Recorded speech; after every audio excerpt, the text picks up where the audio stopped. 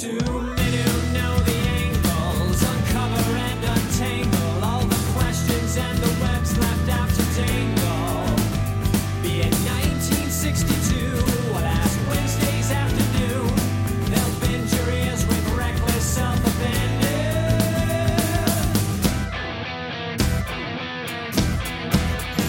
The Amazing Spider-Talk. The Amazing Spider-Talk. Don't swing through the air, sit back and prepare for the Amazing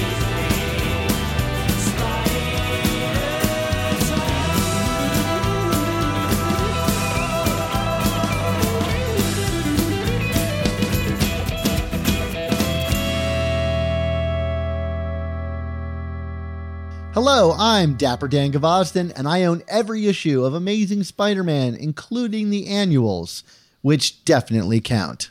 And I'm Mischievous Marcinacchio, and I own every issue of Amazing Spider-Man, including the annuals. You know, the way time works around here, Dan, the annuals don't count. And that's my rule. There you go.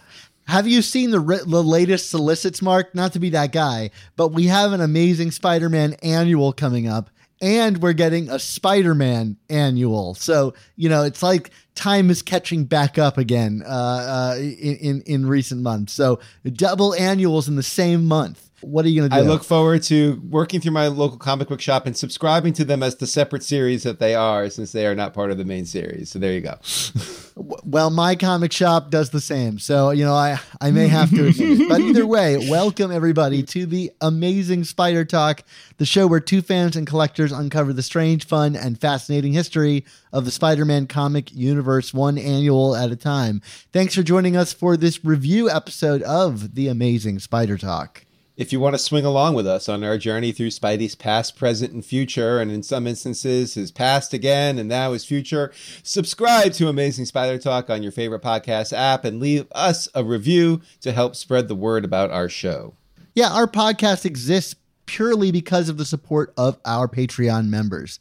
If you want to receive early episodes, exclusive artwork, and keep this podcast going, go to AmazingSpiderTalk.com and consider joining our Patreon, where all the episodes of our Season 6 are already going up several weeks early, and reviews of all these issues are up early as well. Plus, we've got a ton of interviews with some of our favorite Spider-Man creators coming in early.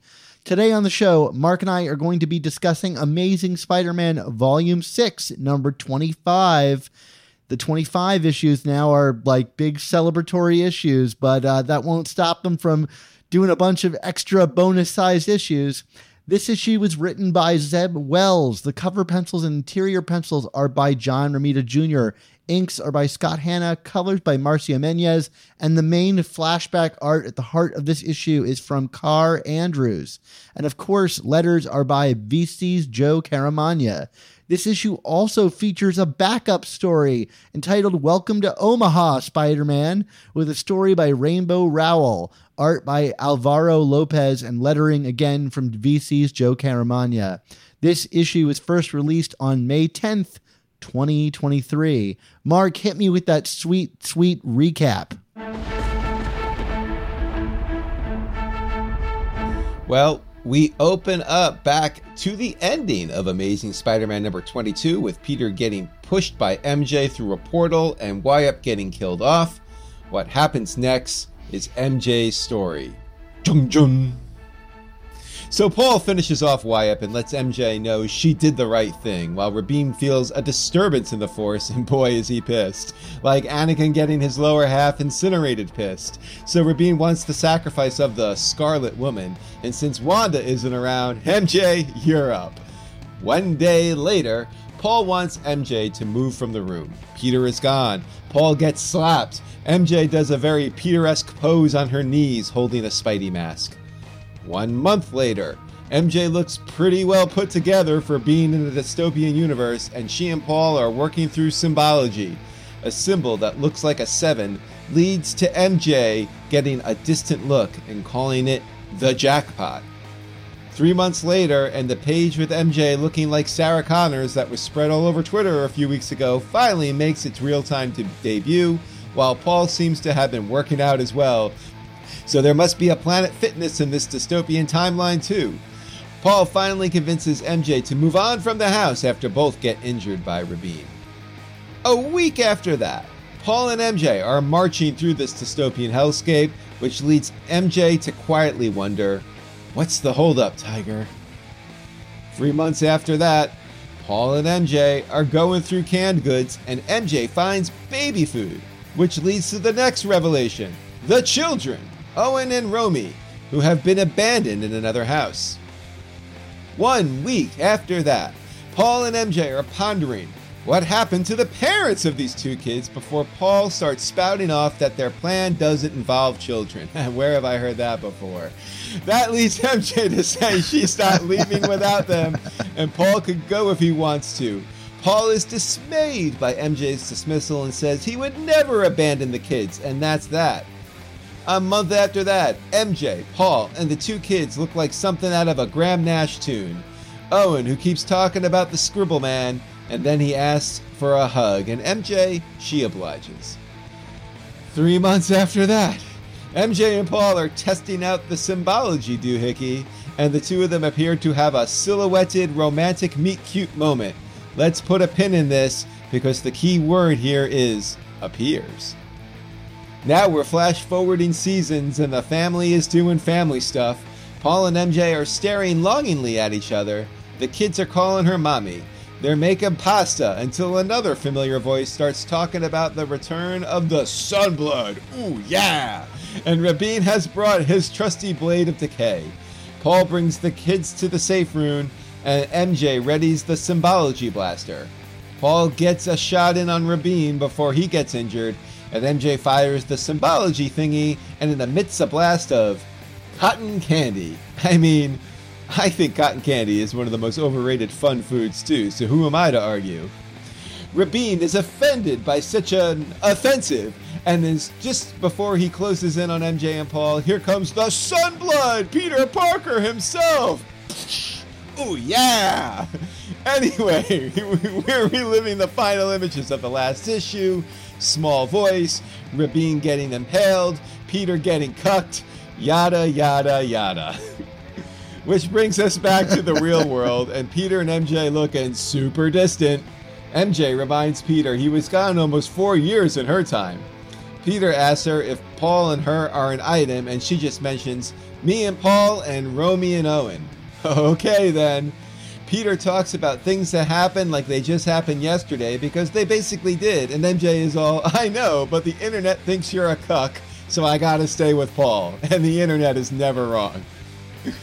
Peter leaves the hospital just as MJ gets a doctor talking about Paul having no records before conveniently trailing off. And Peter is greeted by the Fantastic Four, and boy are they pissed about the whole mini-fusion reactor incident. Fisticuffs ensue before Captain America intervenes, reminding everyone that all of this could have been avoided if Peter just asked nicely the first time around. And he's like, dude, my girlfriend just ditched me because I abandoned her for 4 years in her universe and you wanted me to wait longer? What kind of cuck do you take me for? I'm just gonna keep working it in, Dan. Third time's the charm. The power of 3, right? Which brings us all the way back to a flashback sequence of Peter reliving the moments from the first few issues, including one where he seems to be taking a swing at Paul, when it was written the other way around in an earlier issue, and Rabin is awakened to kill off the Scarlet Woman. And this obviously means Mary Jane dies in issue number 26, because the internet continues to be right about every single thing that is happening in Amazing Spider-Man right now.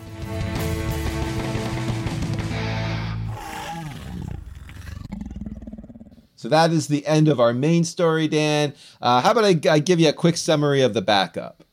It's a quick backup, so give me a quick it's a couple summary. of pages, and in it, Peter and Felicia go to a wedding in Omaha, but Peter leaves the wedding to run down a thief in the middle of nowhere, a la The Commuter Cometh. He comes back looking like he took a dirt nap, and he misses the lance dance with Felicia, which is My Heart Will Go On, which would make him cry. And that is our backup tale of this double-sized issue. So there we are. Dan, lots to talk about in that backup, I'm sure, but maybe in the main story too. Do you think, since we've been going with the Peter, Paul, and Mary Jane musical thing, we're going to get a last dance with Mary Jane in the next issue, like just to keep the musical stuff going? I mean, or maybe are they going to dance to like Puff the Magic Dragon or something? Or I don't know. Hey, so, there's a lot that happened in this issue, and we're going to do our best to kind of break it all down. But I thought we should start just by talking about like our overall thoughts and reactions to this issue. I got to read this almost a week early, reasons I won't get into. I got to kind of like preempt what I thought the reaction would be. So let's talk about our reactions, and then we can talk about how the internet responded to this issue as well. Just because I do think that the way that this has played out on the internet has seemingly surprised the people making it, as well as I think everybody who's been forced to engage on the contents of this issue. So, Mark, I haven't really talked to you much about this issue. In the week and a half since I read it, I sent a text to you saying like, oh boy, the internet's going to melt down on this one, that I didn't really know how I felt about it. And I still think I don't really know how I feel about it. And I want to know if you have landed in any particular way. I am in a similar boat as you. I mean, not having as much of a lead time on it as you. I mean, I am, as you could probably tell from my recap, like immensely amused by just how wrong and when we say the internet, we mean a specific sect of Spider-Man fans online that are just tearing this run apart, and we know who they are. But the thing is, those people have been like just so consistently wrong about like objective facts that are happening in this comic. And like this is just, again, I mean, they're basing criticism based on speculation of what they think is going to happen. And then, we get things that are revealed here that, are they swerves? Are they curves? I don't even know if you would call it that, because that's the thing. If like what I'm finding in this comic is, and I know you went back and read prior comics after reading this one, like everything actually checks out. And like there's a steady trail of breadcrumbs about what is actually happening here. If you don't just look at it and immediately leap to, I don't want to say the worst conclusion, because it's not about bad or good, but it's the conclusions that fans who want to feel like this total rage about this are leaping to. I think that's the bottom line here. But at the end of the day, where I'm struggling is, okay, like it's kind of the Schadenfreude in me is kind of laughing that these people are wrong, but like I don't know if this is actually enhancing my enjoyment of this storyline, like because like there is a lot of there's a lot of intricacy here and a lot of like work and misdirect, and unlike the infamous Tombstone swerve from earlier in this not this arc but in this run, where I feel like, wow, I was like legitimately surprised in a really like, wow, comics can be fun kind of a way. I don't know if I'm having fun right now. I think that's the bottom line. Like I don't think this is a slog the way some of the stories from, let's say, the Nick Spencer run were towards the end. This is requiring a lot of work and like a lot of like, wait, my brain is not allowed to go in the direction it wants to go because those facts don't actually add up in that direction. And now I have to like, it's kind of like prolonging. I know we're saying like, oh, well, now we know the mystery box is done, but that's the thing. It's not still in my mind, because I feel like there's still pieces left to be out there that's going to tie everything together in this next issue. But I don't know if that's necessarily makes it enjoyable or not. Does that make sense? Am I babbling, or am I making some sense here? Totally. You make sense. And I feel the same way in that, like, I don't know what to grab onto as solid fact here, like reading through, like knowing ostensibly the mystery box having been revealed. What did Peter do? Like, I think everything involving our main character has been followed through pretty clearly. There's maybe one moment in this that's not super clear, which we'll talk about, but like on Peter's behalf, like the character arc here makes total sense, and we watch it come to like its inevitable conclusion in this story, which would then set up where we found him back at the start. So I have found really solid enjoyment going back to issue 1 and rereading it through for all the pieces that involve this particular storyline. It all lines up fairly well. And yet I'm asking myself, is that it? Like, is that all there is here? Like, because if that's the case, where we end up at the end of this issue is not really all that stunning. It is exactly as presented back in issue 1. I think the bigger thing is like the meta commentary on this, which is like, holy crap, are they actually doing this? Like, are they really moving MJ on from Peter? You know, and how do I feel about that? You know, and I'm asking myself questions like, you know, and we'll talk about this, like, but is this the most satisfying way to do that? And I don't feel like I can answer that question yet because it all kind of lays on the next issue, you know, and that's not to punt. It's just, you're right. I think there are key parts of this comic that maybe I'm overreading it, but really seem to be continuing to tell us that we don't know everything yet, you know? And in my reread, that was even further emphasized for me, is that there's something else going on here. Whether I'm going to like that or not, I don't know. And whether I like this or not, I don't know. I mean, it is bold, you know, like they must have known that this would spark a reaction of some kind, you know, like this really feels like they are not just like we talked about during the Nick Spencer run, touching the third rail.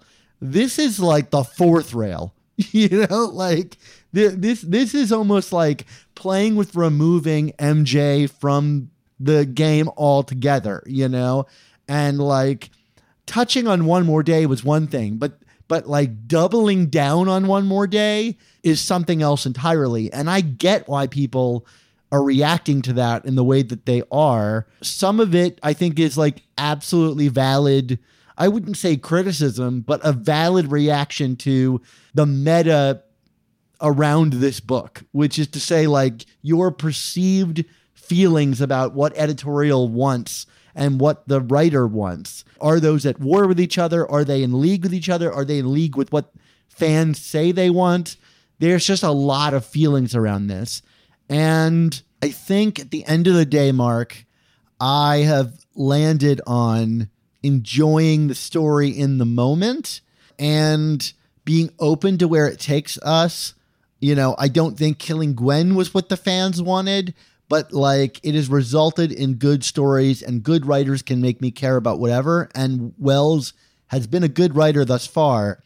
But on this particular issue, this was the first time this storytelling mechanism, the mystery box reveal, didn't work for me, because this was a flashback inside of a flashback that's not driven by primary forward action and stakes and consequences we're learning about as it goes, in the way that the stuff with Peter has prior to this. And so this is the issue where I kind of was like, as much as I think there's some great comics and cartooning here, this was the one where I was like, it felt like they took their foot off the gas.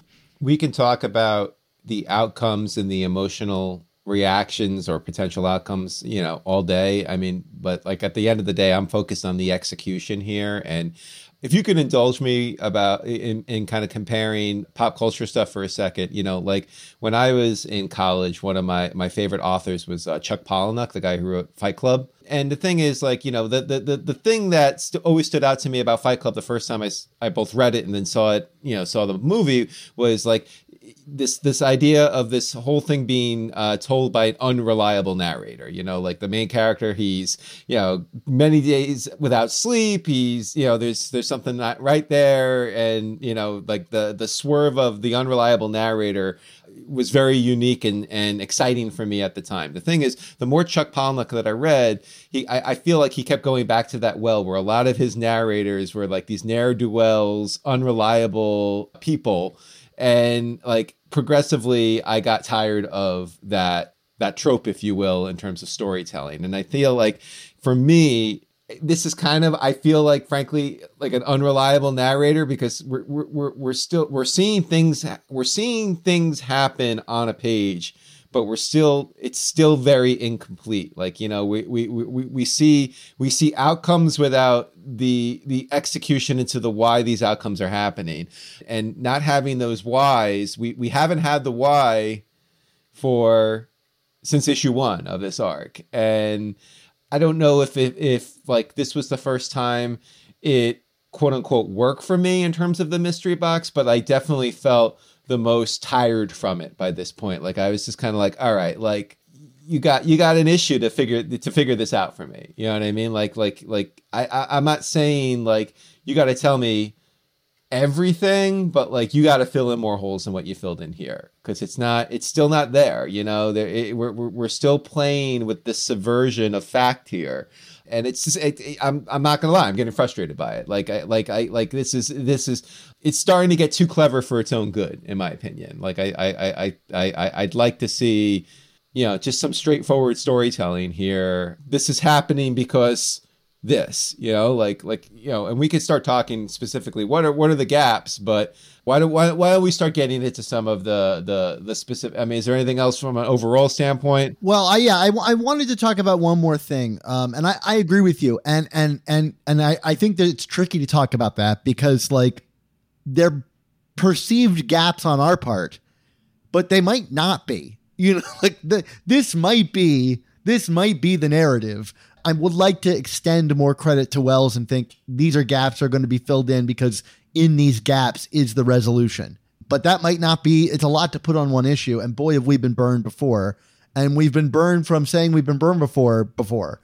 I do think it's worth us discussing now that the mystery box seems to be over, like how this was told. And having reread this whole run post this issue coming out, I really feel like I would have rather seen this play out in a linear fashion. I do think the downsides of this outweigh the upsides. The upside being, you know, that there's this real mystery, this desire to know what happens, and the idea that like there's a doomed inevitability that we know is sunk in that leads to tension. You know, like if we know it's not going to work out, you know, it's not Peter fighting for the status quo. It's Peter fighting in a way that we know he's going to lose. And that is interesting as almost like tragedy. You're watching it unfold. I do think that cramming in this time jump stuff with MJ all into this issue kind of detaches the story a little bit from the main story. Like imagine if we went straight from, the end of Beyond straight into this stuff, and MJ was trapped in another universe, and Peter, we see all this stuff playing out with Peter, you know, that we've been seeing of him trying to get back to her, and we get little snippets of her life rapidly speeding up, in the meantime while he's there. Maybe every issue of this mini story we've been getting, we got a little bit more, a page or two of Mary Jane. That would have felt really terrifying, you know, watching her move on with another person. And it's like the inevitability of that, you know, to me, and then have her return, them apart, and knowing that Rabin is in the background and could come back at any moment. I just think there's so much tension to be mined there that we've largely like passed on for these layered flashbacks. You know, maybe there was a reason schedule wise that it had to work out in the way that it did. Having reread it and reading, like even just the scene with, that we criticize where Peter asks Black Cat out on a date and then falls over as if it's the first time he's ever asked a woman out. Rereading that in this context felt so different. Like, oh, he's finally getting over Mary Jane allowing himself to get back out there again. That's why he's sick. Not because he's worried about asking a woman out. It's because he's worried about, like, would he be able to move on? Yes, that was on the page there, but you didn't feel it the same way that you did reading the end of this issue. Like, the end of this issue is devastating. And so all of that context, like, really works to help out those issues 1 through 20 or whatever. I cannot get behind. I don't begrudge them because it's a tough choice, but I cannot get behind the mystery box approach for this. I think it would have been so superior in the alternate route. I have been one of the biggest critics there out there of the mystery box, even as someone who has mostly liked this run. But like, I can't disagree with a word that you just said there. I mean, it's like you said, it's a choice.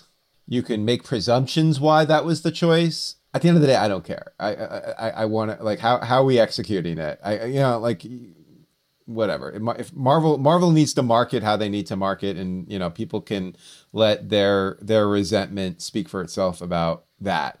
But yeah, I mean, like, and again, not to just like belabor points, but like, what you said, like, are there gaps to fill? And I guess what I would argue with that is, because of how this story has sequentially unfolded, if indeed we're overreading it or underreading it or whatever, and it is what it is, a cigar is just a cigar, then I feel like this is poorly executed storytelling, because I feel like there because of, well, we're going to do this in this order and this here and this here. We haven't met in the middle yet. You know what I mean? Like we don't have all the facts.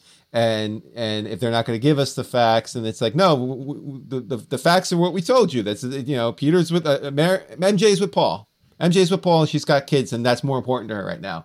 I mean, like, I can fill in blanks in my head, but like, they haven't given that to me, and I think that's a poor choice, because like these are long. MJ is a long-standing character. Her relationship with Peter is a long-standing relationship.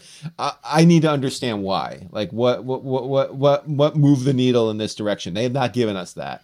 They have not. I mean, like, am I missing something? I mean, like, we're literally jumping weeks and months and seasons ahead in this story, and just seeing like a Rocky montage instead of storytelling here. So like, we don't know what actually happened with her and Paul. We just know kids show up, and now she's not leaving him. So yeah, and I will say, before we get into the specifics of MJ's story, like, even if you don't like this storytelling, it is in no way an excuse for you to do what I've seen a lot of on the internet this week, which is like death threats and hate messages towards the entire Spider office, even all the way down to Marcio Menez, who, as far as I can tell, is just a chill guy in Brazil doing amazing coloring work.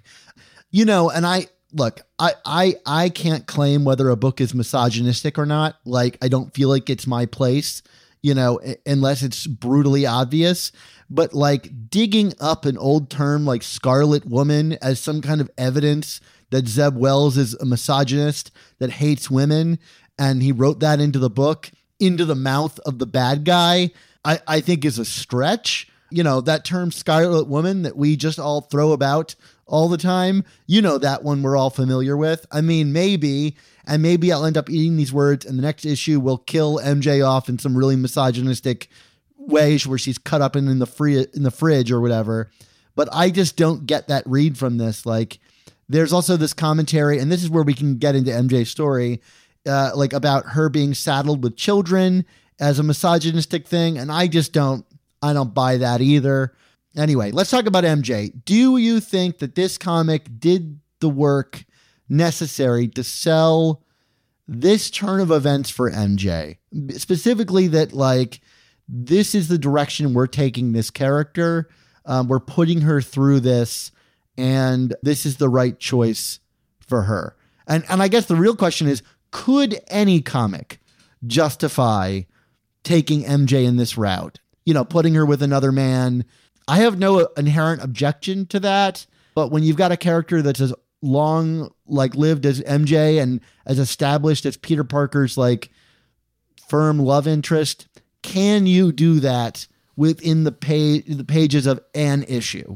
No, I think that's a simple answer. No, this does not pull it off, nor do I think in one issue anybody can pull that off. I mean, with that said, I mean, like, and again, this is such a hard comic to talk about, because I'm still making the assumption that, we don't have all the cards. We don't know what's happening. And some of this is going to be revealed, if not all of it, in another issue. I don't know how they're going to fit it in, but like, I feel like something's got to be addressed, because like, for me, it's like with MJ's story, she goes from hoping on Peter's return and, desperately so, like refusing to move herself out of harm's way because she's so desperate to see Peter again, to this random appearance of baby food, then children, to all of a sudden moving on. And it's like, yes, if I, look at this logically, having to take care of children is, as we're both parents now, Dan, so we could speak to this. I mean, granted, there are biological children. We are led to believe in this instance that they are not MJ's biological children, despite the fact that they look like her a little bit, but that's neither here nor there. Taking care of a child is like one of the, like, it changes who you are as a person, and realigns your priorities and realigns what you value most in life. That experience, that perspective is doing the work of this comic, but the comic itself is not doing the work. Like, you know what I mean? And like, so, and that's kind of been the biggest issue so far I've had with this storyline, which is like, we're taking our own projections and experiences, and when both good and bad, the fans who are complaining are taking their experiences and their projections about what they think editorial wants to do, or Zeb Wells personally, or whatever. But the fact is, we're taking our own personal experiences and projections and trying to fill in gaps in storytelling here. And only if you do that can you, in my opinion, make the assessment that this individual comic sells this turn of events. If you remove the personal and the projection from it, it's a house of cards and it falls down, because there's not enough story there to actually sell what's happening. Does that make sense? It does. I'm going to push back a bit, because I think I was sold on it a little bit more than you were. I do think that we watched that arc play out pretty well. I don't get the kind of magical, some people are saying like the kind of magical overnight change of mind for Mary Jane. Like we see the arc there, which is like they've held out for a while. She put all of her hope in Peter returning. They've held out. They both gotten injured, so they're forced to move on. And as they're moving on, she's wondering like, where are you, Peter? She also, like, we don't know that she knows about the time dilation in the way that it is. So, she's waited a year. It makes sense to me that she would have formed a new relationship with Paul, whatever manner of that relationship it is. It's at least one of partnership, of constantly fighting against the elements, which would bond anyone together. And then finding two children and choosing not to abandon them, especially given MJ's history, with, abandoning what she feels is like her cardinal sin of abandoning Gail and her kids, like that scene with Paul and MJ talking about the kids, I thought worked really well. Like emotionally, I was there with her. Like, we can't leave these kids behind, and to me, that's the thing is, like, as much as I'm like unclear on why this plot, why now, I think all the characters act very in character for who they are. Like, I buy that MJ would do all of this, that she would bond with these kids. And I do think it's a perfectly well executed montage in the style of, like, even say like the opening of Up, where it makes you care about someone in 2 minutes before killing them off. Like, I understood this family unit to some degree. Now there is some caginess around it, and the specifics of like MJ and Paul's relationship. But I guess I thought like it was a really solid bit of cartooning.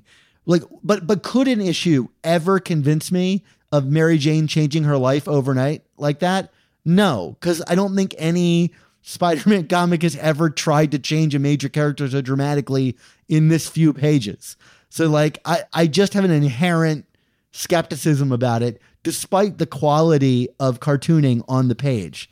At least that's my defense of it, as light as that defense might be. Yeah, I get what you're saying. I still think that even in your description of that, you're taking experience and projection and kind of coming to conclusions. Like, yeah, well, we didn't know, she didn't know that time moved differently, so I can see her moving on. Yeah, I can see her moving on, but we don't. I don't know. I don't feel the comic does the work, and it's because of the mechanism of how this story is being told. I don't think the comic does the work to show her actually moving on. You know what I mean? Like that. Yeah. Oh, sure. I mean, like if this comic line ever needed an Amazing Mary Jane comic, it was this. Like, I would read 5 issues of Mary Jane and Paul bonding in another universe, fighting off, giant rat symbols, with eagle guns. Great. Give me that. Instead, we got Black Cat and Mary Jane fighting through limbo. Like, give me that. But I think you and I can both guess the reason why we didn't get that, which is there's still another card to play, and really diving any deeper into this would reveal the facade that is being put over our eyes, or at least we're presuming it's being put over our eyes. And it goes back to the initial criticism of this issue, which is the mystery box. Like, we're all roads go back to the mystery box. So I mean, you sort of addressed this in what you were saying before, but like, what do you think is what is up with this very sharp shift that coincides exactly with the children appearing? I think either in a text to me or on Twitter or something, you had said to the fact that like she nary mentions Peter's name again in this comic once the children show up. What do you think is happening here? Well, I was kind of leaning into my theory that I think I discussed last episode about like the children being symbols in some way. I still think that that's accurate. Like there's an image with Rabin like talking about the chains on Mary Jane and drawing these two like symbols next to each other. And then, the subsequent scene is MJ discovering the kids. There's been a lot of talk about that being a sort of misogynistic thing, but like if the kids are, last episode I discussed them as maybe like a symbolic projection of MJ's love for Peter. It could be that they are a projection of like MJ's own worst fears in regards to like Gail and all of that stuff, or just kid versions of Paul and MJ that they're made to care for, to slow them down, or whatever it is, or like a projection of domesticity, which, if you remember early MJ, that was like one of her fears, is like getting settled down and finding herself in the same position that her sister Gail was put in. But I do think like the book wants us to make that connection, loosely. Like, I don't think they want us to get too far ahead on it. They want us to think they're real, but I think the implication is there that there's whatever Rabin is drawing in the sand has conjured forth these kids in some way. Is that your read, Mark? Maybe. I mean, no. I mean, it certainly it don't make much sense for just kids to appear out of thin air. And there was no. I mean, besides Paul, there was. That's the other mystery that all goes back here is who is the other, like, how did you get here person and all this? It's Paul. So like what is being created here, and what does it mean? And Paul doesn't have medical records, so there's your red flag right there as well. That theory about Rabin creating it is as good as, or Wyatt, or it all tracks, but we don't know. And I'm not trying to play I don't want to speculate, but like, I also feel like I'm always wrong. I feel one way or another when it comes to trying to predict what is actually happening in some of these comics, but I feel like I'm really wrong when it comes to these Zeb Wells comics right now. So I will just say, yeah, that makes sense, but we'll see. I'm less interested in the of course I am interested in the what are they, who are they, that whole thing. But I'm counting on finding out next issue. Like I just think that's what 26's big reveal is like, who is Paul and these kids, and like what has Mary Jane been keeping secret about them in some regard. And we'll talk about that in a moment. I'm more interested right now in like thematically, like, who are these people? the question is, why do it in this manner? What is it about like Wyatt and Rabin and all of this that like, you know, that Zeb Wells is writing about, you know, like it seems pretty random, you know, like, but also with great design so that there was care behind it. And like the things that I think about thematically are like what it feels like to move on from someone else and then reconnect with them later. We had talked about like the kind of like meeting up with your ex somewhere down the line and like how the relationship, you know, isn't always mutually split off, you know, but that's something I'm always keeping in the back of my mind is like, what does Zeb want to say about these characters to put them through all this? And right now I'm not able to connect that entirely in a satisfying way. And I'm hoping that 26 does. And it doesn't just end up being like, well, we put them through a gauntlet because we wanted to put them through a gauntlet. And so far, I think Zeb Wells has done a great job of actually having thematic statements at the heart of most of his stories. You know, I'm hoping for the same here, but like, it's hard to really say one way or the other because right now it does feel very loose and kind of random.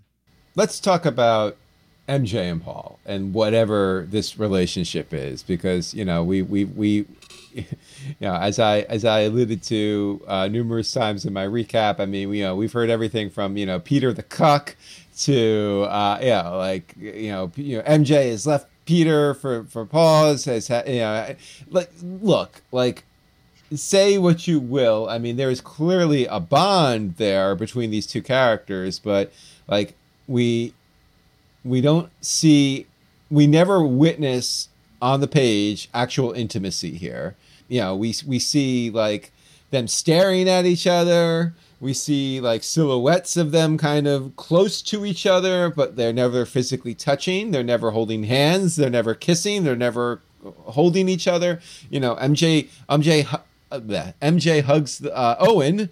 Like, that's a moment of intimacy, if you will, not like romantic intimacy, but physical intimacy. But like, to me, again, it's a red flag about not only just the presumptions of the angry internet mob, but also just like what are we actually witnessing here between these two characters? I mean, do you feel that's an accurate read, or did you get something more potent out of this relationship than I did?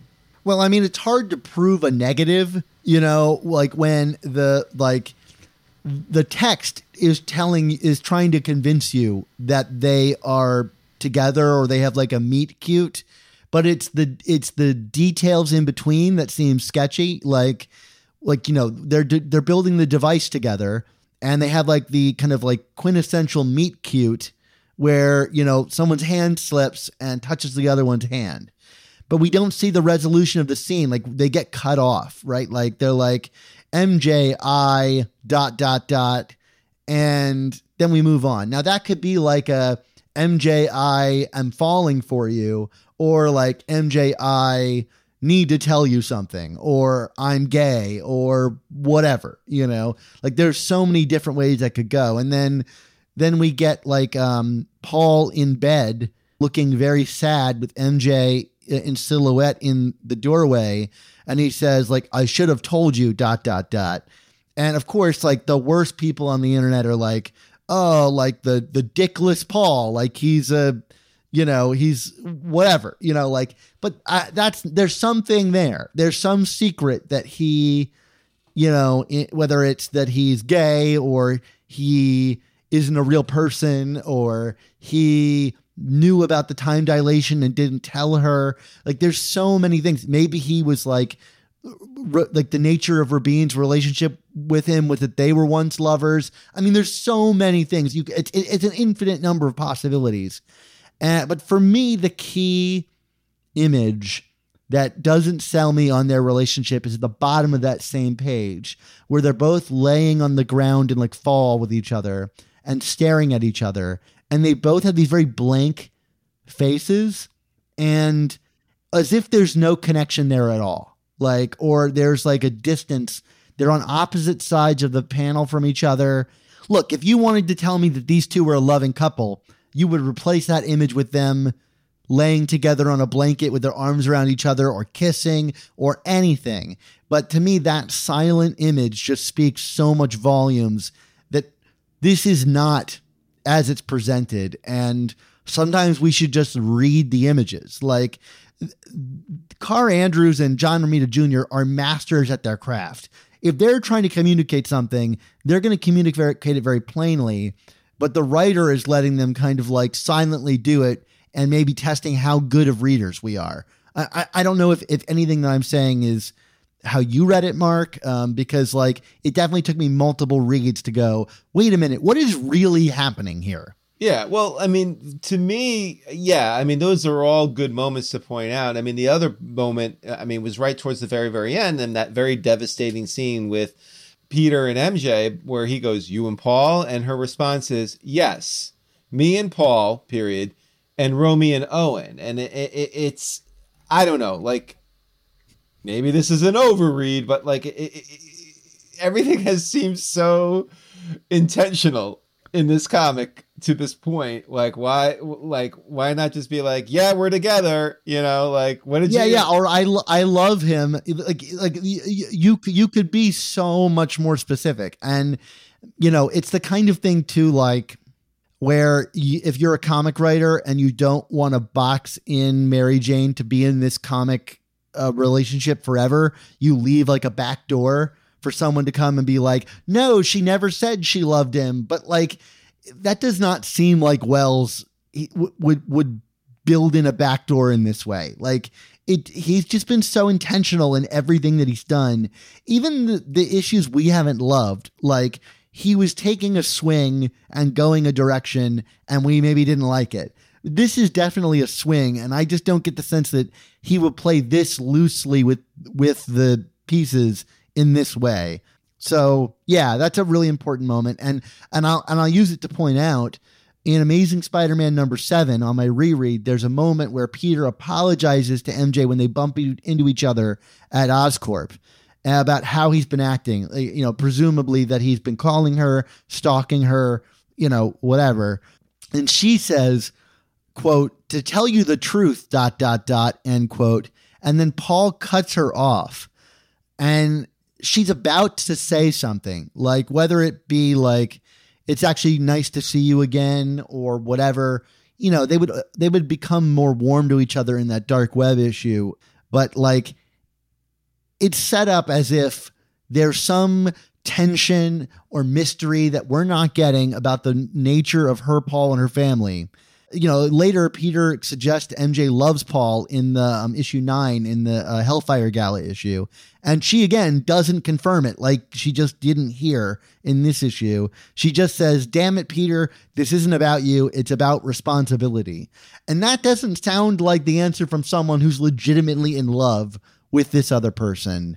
I'm not convinced that there is a romantic relationship here. Earlier, is there a bond? I mean, that seems to be true, but what is a bond? I mean, like, you know, Dan, you and I are bonded, but we're not romantically involved, despite what maybe some people on Twitter might think. I don't know. Or our wives. You know,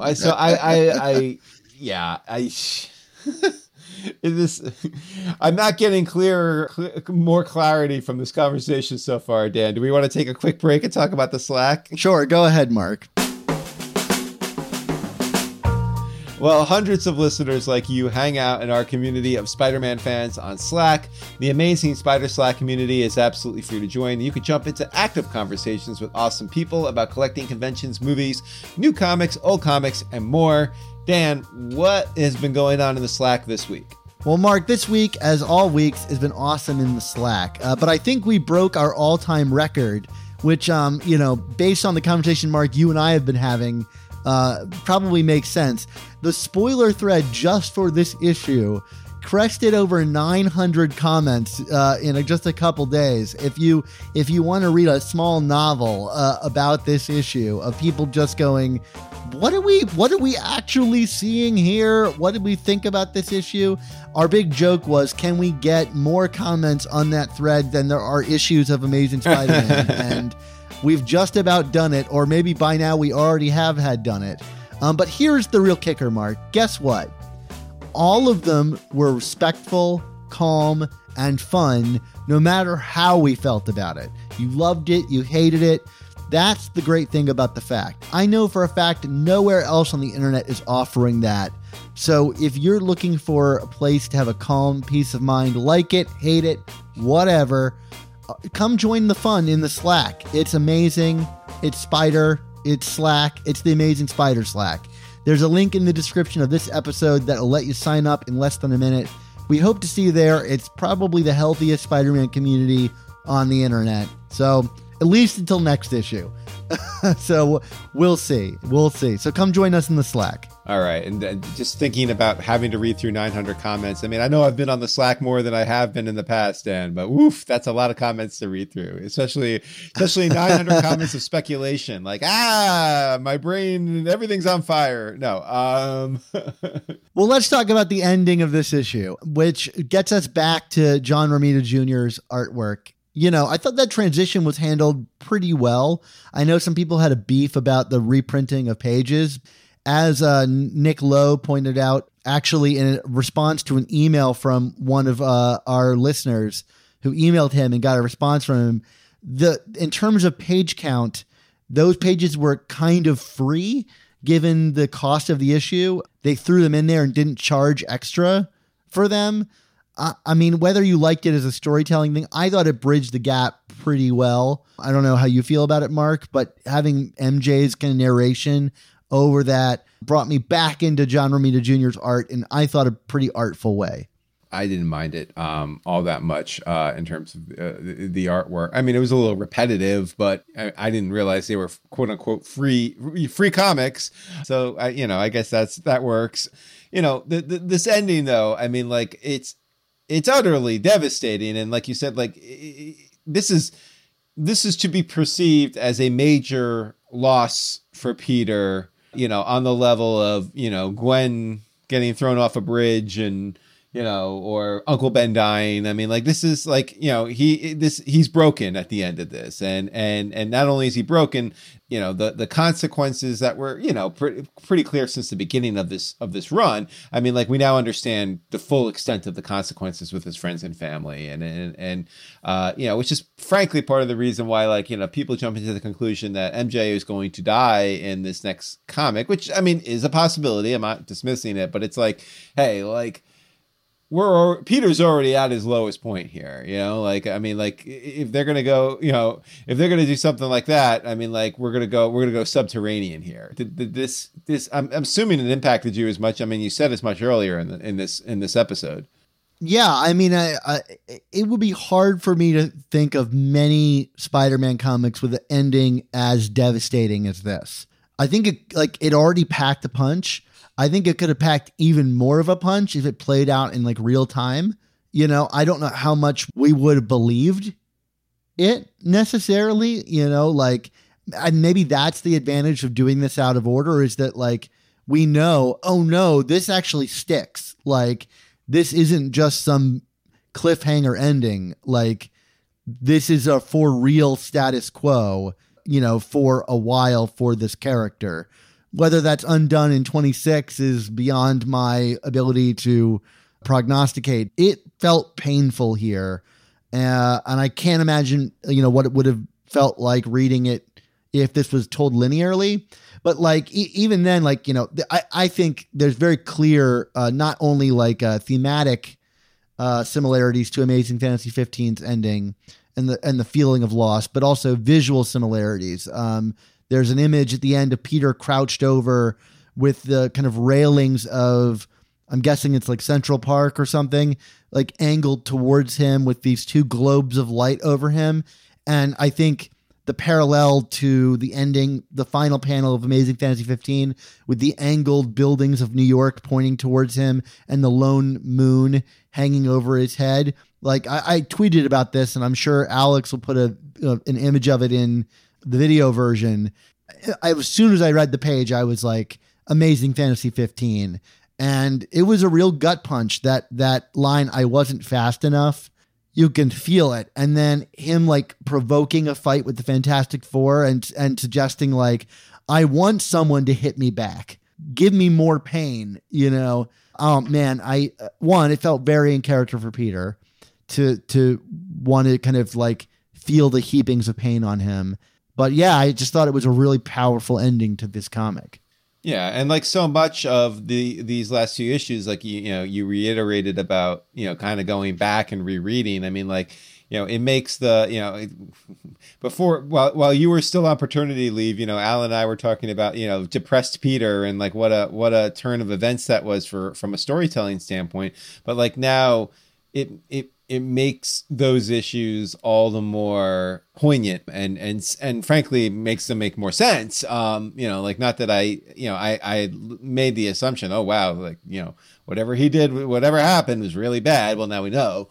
I wasn't fast enough. I mean, like, for whatever reason, my brain went immediately to. I know the visuals were Amazing Fantasy 15, but that line made me go to Gwen Stacy's death. I just felt like like he did everything in his power, and it wasn't good enough. Which is like for Peter, like with great power must also come great responsibility. Except he still couldn't do it. You know what I mean? Like he did it. So I don't know. It's tough. It's a tough pill to swallow. I mean, we'll see. Well, that's the thing to me. But it is a tough pill to swallow. And I know they're like teasing some big death next issue. And there's that Marvel comic we haven't seen the cover of called Fallen Friend that has red font on it. And it comes out the same, or the text for it is going to be revealed the same day as the release of the next issue. So like they really are leaning into telling us that MJ is going to die. Even the darkest issues of Spider-Man, I feel like there is a bright spot in them, maybe not the night Gwen Stacy died. Although I think the kind of moment at the end with MJ where she comes back to console him is a sort of like, I don't know if I would call it a bright spot, but it is an idea that like healing will occur. And to me, like you said, this feels like the lowest point. Killing off MJ just feels like, I mean, maybe it'll be done really artfully if it is done. Like it feels like absolute misery. So I don't know if I buy it yet that that's the direction they're going to go, but we're going to find out. I reserve judgment until I see the execution of it. But like after this, in light of this moment, I have a hard time seeing this comic coming back tonally to a place of enjoyment if that's the direction they want to go. We'll reserve final judgment until we see how it goes. But but for that reason alone, I don't buy that per se. I mean, it's still the realm of possibilities. I have noticed in the Slack all the speculation about Fallen Friend, and it could very well be Spider-Man related. This is going to come across sounding in bad form, but like, does Mary Jane's death necessitate its own miniseries following it? I don't know. You know what I mean? Like, this is not like Ultimate Peter dying and having, ultimate fallout. Yeah, it doesn't, I don't know. Like, well, I mean, the Fallen Friend is a one shot. But today, and again, not to get solicity, today a solicit released for a classified 4-issue series that has red font and will not be revealed. So like, I mean, honestly, if I had to put my money down, like, I think we get MJ becomes a superhero, jackpot, and she's got that device, and we've got the triple skulls here, and there's some consequence with that, but becomes her origin story, and they want to make MJ a superhero. Like, that might be cynical in its own way, but like, if I had to put money down, I don't think I don't think her death is like we're going to get a flat death of MJ a la Gwen Stacy coming up. And look, I'll be willing to eat another shoe, the other pair in the shoes that I promised Dan Slott I'd eat, if Spider-Boy didn't turn out to be the spider that bit Peterman or Peter that became Spider-Man becoming a human boy. Anyway, that's all the way down the Twitter rabbit hole. Speculations aside, like this is a miserable end of this comic in a way that I think is very fitting for Spider-Man comics. Like, I don't feel bad about this at all. Like, this is part of the arc of Peter. And the question is, you know, we're watching him pick himself back up, you know, try to dating again, you know, trying to rebuild his relationship with Aunt May. You know, we're kind of already seeing the upswing here. What's it going to be like to go from pain to more pain without, like, you know, we're going to read this time jump in the pages, right? We're going to go back to the future, even more to the future, confrontation with Rabin. Is it wrong to have done this non-linearly so that whatever tragedy is going to befall them in 26 happens immediately after this tragedy? I don't know. We'll see. We'll see. What do you think about the art here? Obviously, this is split in half by Carr Andrews and JRJR. What do you think of Carr Andrews' art? You know, famously of Spider-Man Reign, a book I really like and really like the art for, and you've historically not been a fan of. But I'm not really sure that we talked much about the art there, so to speak. Yeah. So to me, it's a mixed bag. I mean, like there was some very stylized and 90s-esque stuff throughout this comic that I enjoyed. I got to put this out there, and not to echo some of the mouthiest critics of this comic book right now, but like some of that art with, you know, buff MJ and Paul was just absurd to me. It made no sense. And the fact that when they came back to, I don't want to say Earth, but the main timeline or whatever, like, you know, they reverted back to, you know, being, you know, normal proportioned humans. It took me out of it. There were several panels in that story that just took me way out because of how crazy the art was in it. Yeah, I don't disagree. I mean, like there is an image where they're building that device where Paul just looks like the most roided up man on planet Earth. In which case I would totally get why MJ would have moved on. Like, the dude is huge. Yeah, especially given the Paul that we know is kind of like this kind of skinny scientist guy. I mean, I get that they would bulk up when they were living like Rambo, and maybe get thinner again when they felt safe, but it is hyper stylized. I like Carr Andrews' cartooning a lot. Like, I think he creates really great layouts and emotional pages, and he knows how to really tell a story on the page. I love the little details, like the Spider-Man costume that's around MJ's arm, meaning that she's still kind of holding out for hope for Peter. But you're right, it is silly in many ways, almost like a fantasy of some sort. So I was very happy to see JRJR come back for the end, where I thought he was really in his best form. The MJ and Peter in the hospital, I've seen criticized online. I'm like, I don't know what you're talking about. This is such a wonderfully understated scene of these two people being a bit emotionally guarded around each other. I thought it was really quietly devastating. I hate to be this way, but like the return to JRJR was probably my favorite part visually of the comic. I mean, like, yeah, there were some fun bits earlier, but like, yeah, it's just too much that was taking me out of it.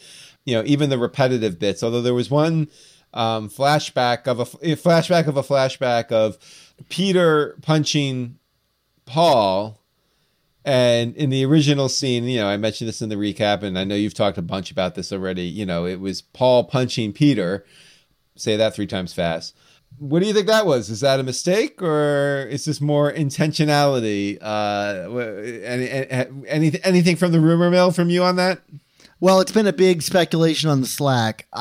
I don't think it's a mistake, if only because JRJR is homaging himself. You know, like... So, like, he would have to have gone back to that original image and, you know, chosen to replicate it in some way, you know? So, and it's weird because the style of their dress flips. Like, in one, Peter is very casual and, and like falling apart, and Paul is dressed up in the original. And in this one, it's Peter like dressed up, like, looking nice, and Paul looking like a slob.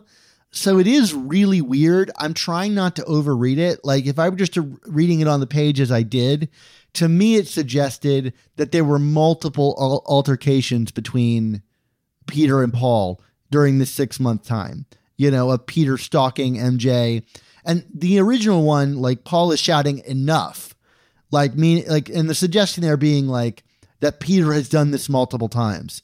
So it could just be that, it's a suggestion of, we know Peter's kind of stalking MJ and isn't able to really let it go in his depression, and that Paul and Peter got into it several times before. But it is still so weird to choose to do that because it's unclear from a storytelling perspective. And that MJ goes from kind of being defensive of like Paul to defensive of Peter in the different situations, which maybe is worth noting that her like allegiance isn't 100% clear. I don't know, Mark, do you think it's worth rumor milling about this? You're asking me if I want a rumor mill? Have you learned nothing in 10 years, Dan? I mean, you brought it up. I mean, it is odd. I don't think it's a mistake. What it means and whether or not we'll get answers, that I don't have. That I'm not going to guess, but I don't think it's a mistake. That's all I'll say about it. So just as a quick final button on this before we get to grades, I wanted to ask you, we talked a lot about, obviously in our intro, the mystery box and the effectiveness of it. But like when you got your sneak peek at this comic, the first thing you texted, well, the second thing you texted me, the first thing you texted me was like, wow, the internet's going to be angry, but they've been also so wrong about so much in this comic. And I was like, okay. But you refer to this comic as Schrodinger's comic. Yeah. Now, do you want to first define who Schrodinger is for those who are not like super nerds, or, I think there's a Big Bang Theory episode. Well, Schrodinger, a scientist, I think like associated with like quantum theory, the idea that like he puts his cat in a box. When he opens the box, or before he opens the box, the cat is both simultaneously dead and alive because he doesn't know like the fate of the cat. And when you open the box is when you find out whether it's dead or alive. To me, reading this issue, I felt like this issue could very well have been where all of the wheels fell off the cart or the cat was discovered to be dead. But we don't know. Like, the cat may have died in this issue, but we won't know until the next issue. Which is to say, like, I think there's a lot of good stuff in this issue, but I'm beginning. This is the first time I've really questioned whether or not this was like worth it. And I've said all along, like, I was going to wait for this story to play out to really like see whether it was worth it. And here I got super nervous because we got one short comic left to wrap all this up. And man, are there a lot of dangling questions. And boy, have we been in this situation before. I won't say whether I feel like the cat is dead or alive because I truly don't know. It's really going to come down to opening that box next issue and finding out. Do we want to give it a grade? You want me to go first? Oh my goodness. Yeah. Well, I mean, like we'll skip over the backup. I think we've been talking long enough. It was a fine backup story. I felt a little tone deaf editorially to include it in this particular but maybe issue. Intentionally so. All right. I'm going to give this comic a C+. That's funny. That's exactly what I was going to give it. You're just saying that because I said it. I mean, look, I enjoyed this comic, but yeah, there are so many questions, and like you, it's like, is the cat dead or alive? And I don't know. And if this cat is indeed dead, like I can't in good conscience give it higher than that. You know what I mean? Like, I would love to read 26 and be like, that was an A and this arc is an all-timer. But like, I think probably the last time I was in this scenario was Superior 30.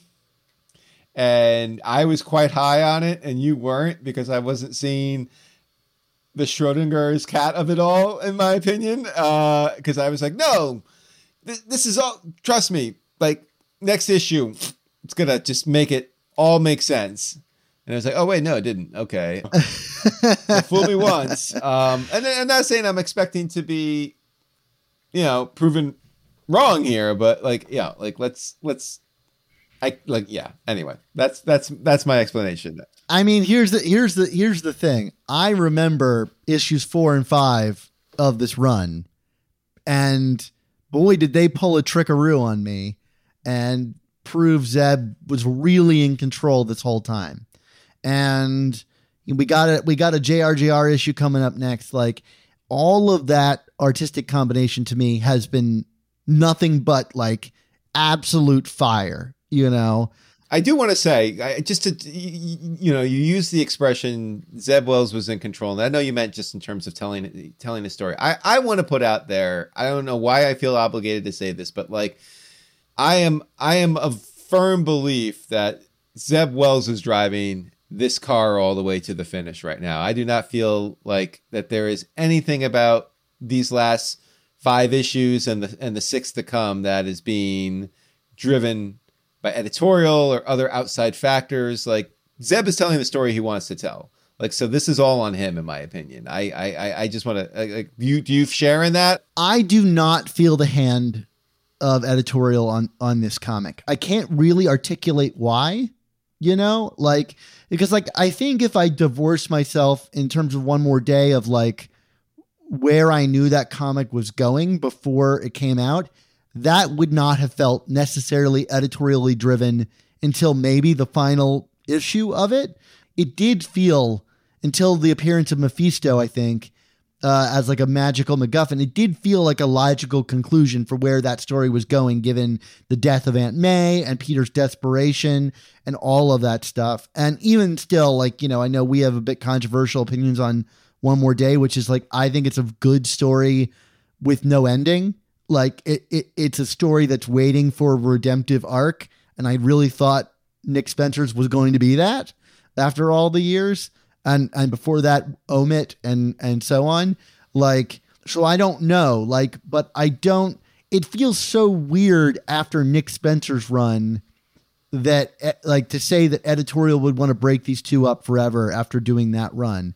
But maybe this is the only way they feel they can dodge the engagement ring of it all. Like, we introduced the engagement ring. So like, how do we get ourselves out of that pickle? We got to get rid of MJ forever. To me, that's just a weird choice to allow that to happen, to then have to double down this way.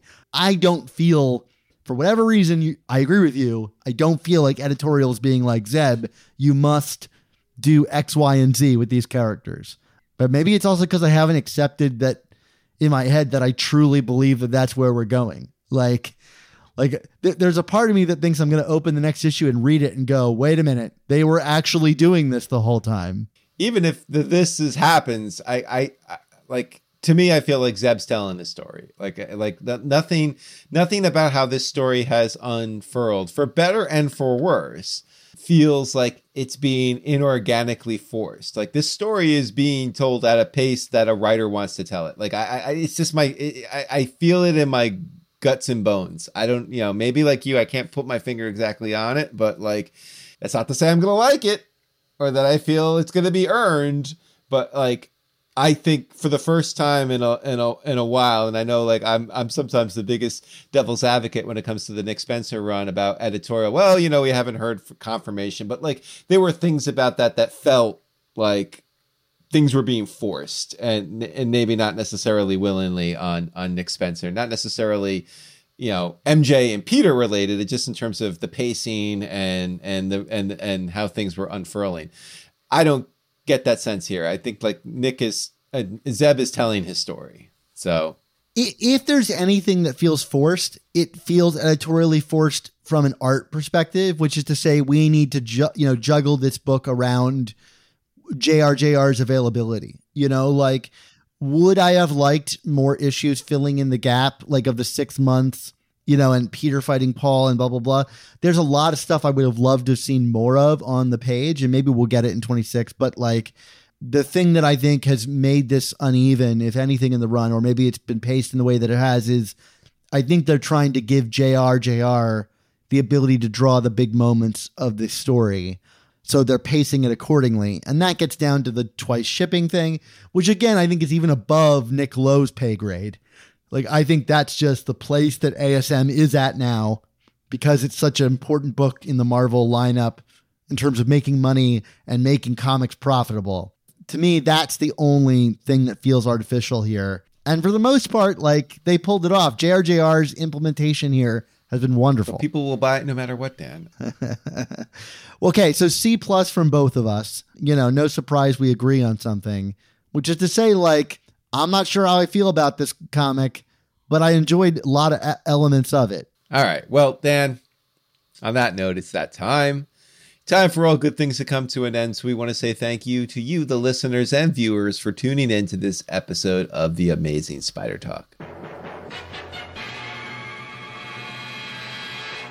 Yeah, this podcast exists because of listener support on Patreon. For only $3.99 a month, you can help support our show's existence while getting early episodes, including these reviews the same weeks the comics release, exclusive artwork, and a ton of other bonuses. So a thank you to everyone who already supports us and the work that we do. Plus, we wanted to issue a special thank you and welcome our newest patrons, Patrick Claren, Cowboy Lansky, and Will Hohenstein. And a special thanks to Jeff Markovich for upping his membership tier. And I'll say, for sending me a comic in the mail. Thank you, Jeff. That was very kind of you. Oh, yeah? Was it the -1 issue that you were missing, or no? No, it was the free comic book day Spider-Man 2 Gamerverse issue that nobody could find. That's a hot comic, so you know, it is. Use that. So that was very kind of use Jeff. That to trade in for a -1 Amazing Spider-Man for sure. Never, okay, Mark. Okay. Never. Well, also to download our earliest episodes, including interviews with legendary creators like J.N. DeMatteis, Tom DeFalco, Ron Friends, Mark Bagley, and many, many more, subscribe to our Amazing Spider Talk Back Issues podcast on Apple Podcasts. This podcast was edited by Rick Coast. The video version of the show is available on YouTube, and I highly recommend everybody check it out because it's awesome. Well, and it was edited by Alex Galucki.